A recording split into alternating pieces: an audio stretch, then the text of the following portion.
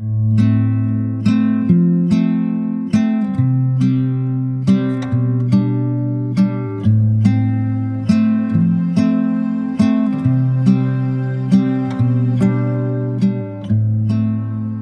is the Sunday Messages podcast from Cedar Valley Unitarian Universalists in Cedar Falls, Iowa. And I'm your host, Kat Bean Hansen. Welcome. We're glad you're here. This week's message was originally given on February 6th, 2022. Pastor Emma Peterson delivers her message, Groundhog Day and the Nature of Hope, on endless winter and the promise of spring.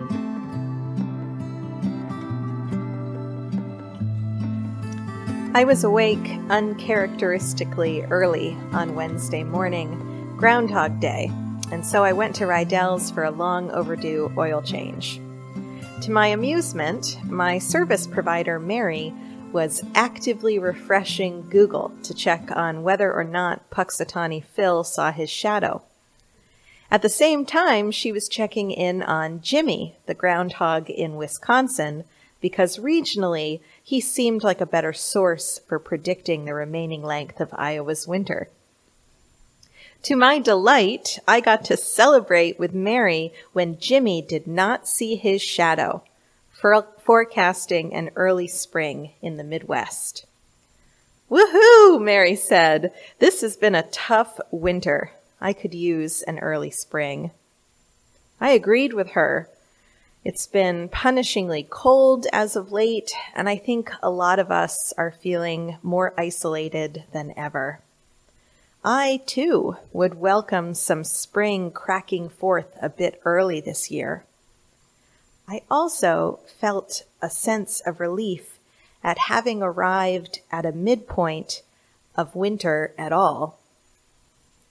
In the last 2 years, there have been so few firm midpoints or markers of anything concrete, promised, or expected.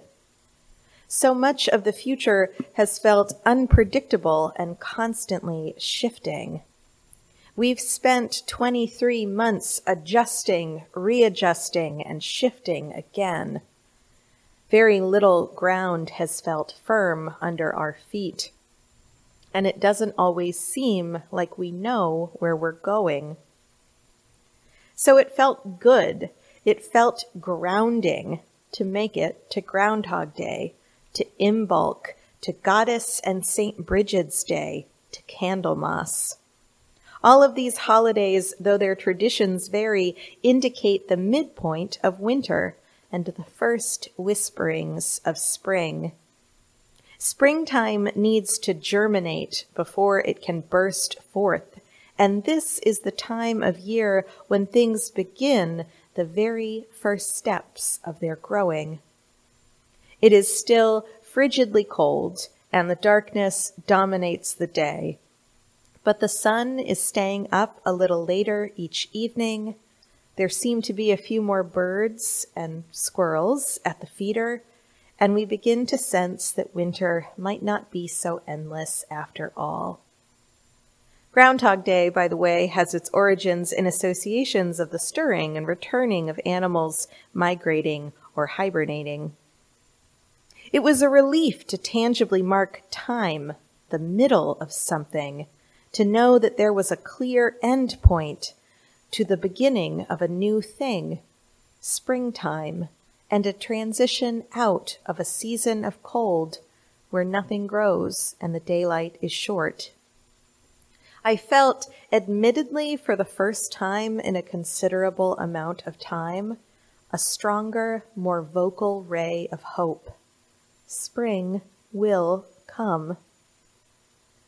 And if spring will come, then perhaps the Omicron curve really will dissipate and we can begin again to return to each other. And if we return to each other, maybe we will be able to do so more fully. We are rebuilding, reconnecting the structures that will allow us to come together in ways in which we are all included, especially generationally. It is high time to bring the children back into the fold of this beloved community in a more full and inclusive way.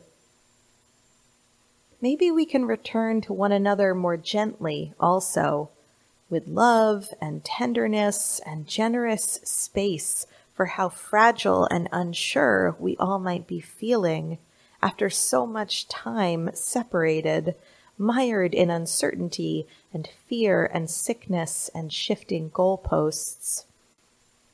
Maybe this time we can love each other better, celebrate one another more fully, feel more gratitude and joy for the simple fact of being together.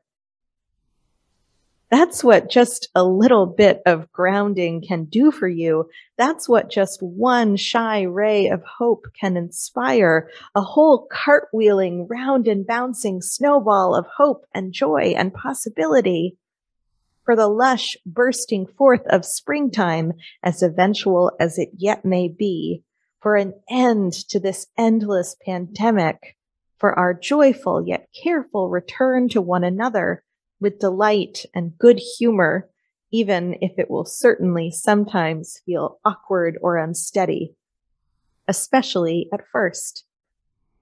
It feels good, and it is a necessary part of the work of rebuilding to hope towards a delightful, celebratory future reunion, to imagine it and plan for it and co-create a shaping into it.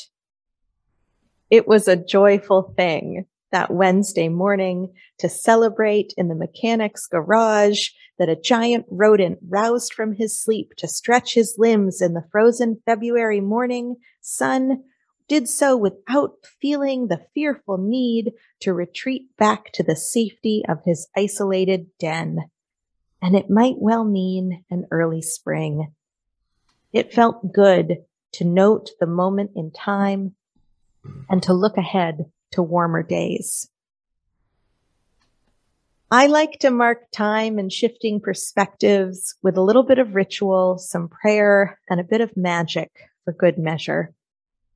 Imbolc, typically celebrated on February 2nd, is the Gaelic festival marking the beginning of spring.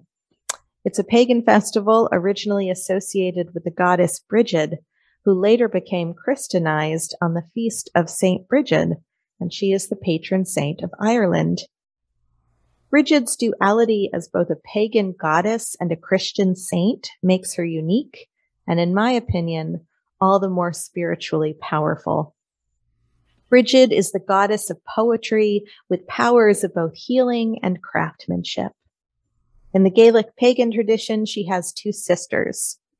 Her triplet superpowers indicate a nod, perhaps, to her own trinity, and she is associated by symbols of perpetual sacred flames, a symbol which should likely resonate with UUs. Brigid is considered the patroness of poetry, smithing, medicine, arts and crafts, cattle and other livestock, sacred wells, serpents, and the arrival of early spring. In the Christian era, 19 nuns at Kildare tended a perpetual flame for the saint, and I believe they still do, which is widely believed to be a continuation of a pre-Christian practice of women tending a flame in the goddess Brigid's honor. Her festival day, Imbolc, is traditionally a time for weather prognostication. There are lots of other ways to venerate her and harness a bit of her magic, with proper thanks, of course. If you'd like to build an altar for Brigid, her preferred aesthetics include white, red, and green. Fabric, evergreen branches, red berries, and other red and green elementals can decorate the table. Silver or white candles, offerings of food and drink, a classic and essential element when venerating any ancestor or divine figure, and a piece of clothing, like a sweater or a scarf or a beautiful red cape, for her to bless that you can wear throughout the year. You can offer up a prayer to Brigid, asking her to bless you as you make your way to springtime, and ask that her essence breathe life into the things which you want to grow, give form to, breathe forth new life into, pollinate and create, imagine and construct. You can also create an offering jar for her. Fill the bottom of a mason jar with salt for protection and purification, a bay leaf for wisdom, cinnamon for growing warmth and spice in the colorless landscape of winter, lavender for connecting to what is sacred and healing, rosemary for hospitality, peppermint for clarity of mind, and coins for abundance. Place the jar on a windowsill overnight for her to bless and keep it until early spring. Keep it until spring truly arrives when you can return it to the earth. Connecting with the energy of the saint and goddess Brigid can feel grounding, healing, and inspiring. Inviting the gifts of her fertility into your life can assist you in imagining the possibilities of a green and luscious springtime, both real and metaphorical. Another significant date on the calendar this week is Candlemas, a Christian holiday celebrated in certain denominations. It wasn't something I was familiar with in my Methodist upbringing, but I have Episcopal and Catholic friends who celebrate. In the Christian calendar, February 2nd marks the day Jesus was presented to the temple to be blessed, and so his mother Mary could be purified. The story is told in the Gospel of Luke, and I appreciate it in part because a female prophet named Anna, who is described as an old and wizened woman who moved to the temple after the death of her husband decades prior, so she could pray and praise God all day long, appears to Mary and Joseph to share her visions of Jesus's incredible future. I love it when righteous women appear in the Bible, as they do often, though many conservative evangelical denominations would like to pretend that's not the case. Anyway, this day, which follows 40 days after Christmas, is a time when some elect to finally take down their Christmas decorations. Full disclosure, our tree is still up, and it very well might be until March. We're still enjoying its warm glow, though eventually we'll get around to disassembling it. It's also a time that some Christians bring their candles to be blessed by their priest, and then they burn them through the rest of the winter season. In practical terms, Candlemas marks, just like Imbolc and Groundhog Day, the midpoint of winter. And it is a time when we are tasked with taking stock of the stores that remain to get us through the rest of the season. During Candlemas, we are asked to take note of what provisions remain. If you burned more than half your candles or eaten through more than half of your grain, it's time to conserve. If you find you have been frugal, perhaps now is a time to be generous with those who lack the same sense of security. Recently, my partner Skylar undertook the task of reorganizing the deep chest freezer in our basement. The project gave us an opportunity to take note of what we've used up so that we could make a list and restock. In our modern era, we are less inclined to worry too much about using up all of our resources in the wintertime because, despite recent supply chain issues, we do live in a world of considerable abundance. But still, Candlemas reminds us that while spring is becoming visible on the horizon, there is still much winter ahead of us. Now is a good time to fortify your reserves, be they literal provisions like shelf-stable food or batteries, or spiritual, like your own sense of grounding, hope, and resilience. The predictable turning of the seasons has always given me great comfort. It's one of the reasons I could never live in a place where it was always warm and sunny.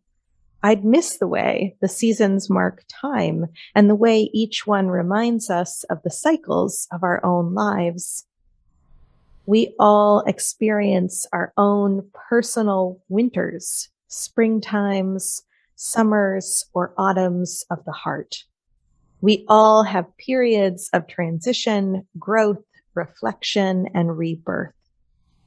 Today, I am grasping firmly to the arrival of this seasonal midpoint, orienting my gaze towards the coming spring, imagining the seeds that are beginning to germinate under the earth and the seeds we are planting and nurturing and calling forth to grow within this beloved community. Imbolc is in part a celebration of imagination. This is the time we are called to envision what follows after this frozen, desolate season. This is the time we are called to use our imagination to begin to conceive of what could become, what could be, what could grow with our nurturing care. There is nothing in the great span of human development that did not first begin as an idea. There is nothing that was born that did not first grow in the imagination. The future, our future in this place, begins when we imagine it. The future of this beloved community begins when we begin to dream it into being, when we evaluate what we once did and release that which no longer serves us. We can decide in this yet still frozen time to grow into kinder, more collaborative, more open and inviting people. We can decide what to plant and what to nurture and what to co-create in our imagining. We are halfway there, and our arrival at some new place is in sight. Winter never lasts forever. Spring is coming. Let us watch and rejoice in what grows. May it be so because we make it so. Amen, and blessed be.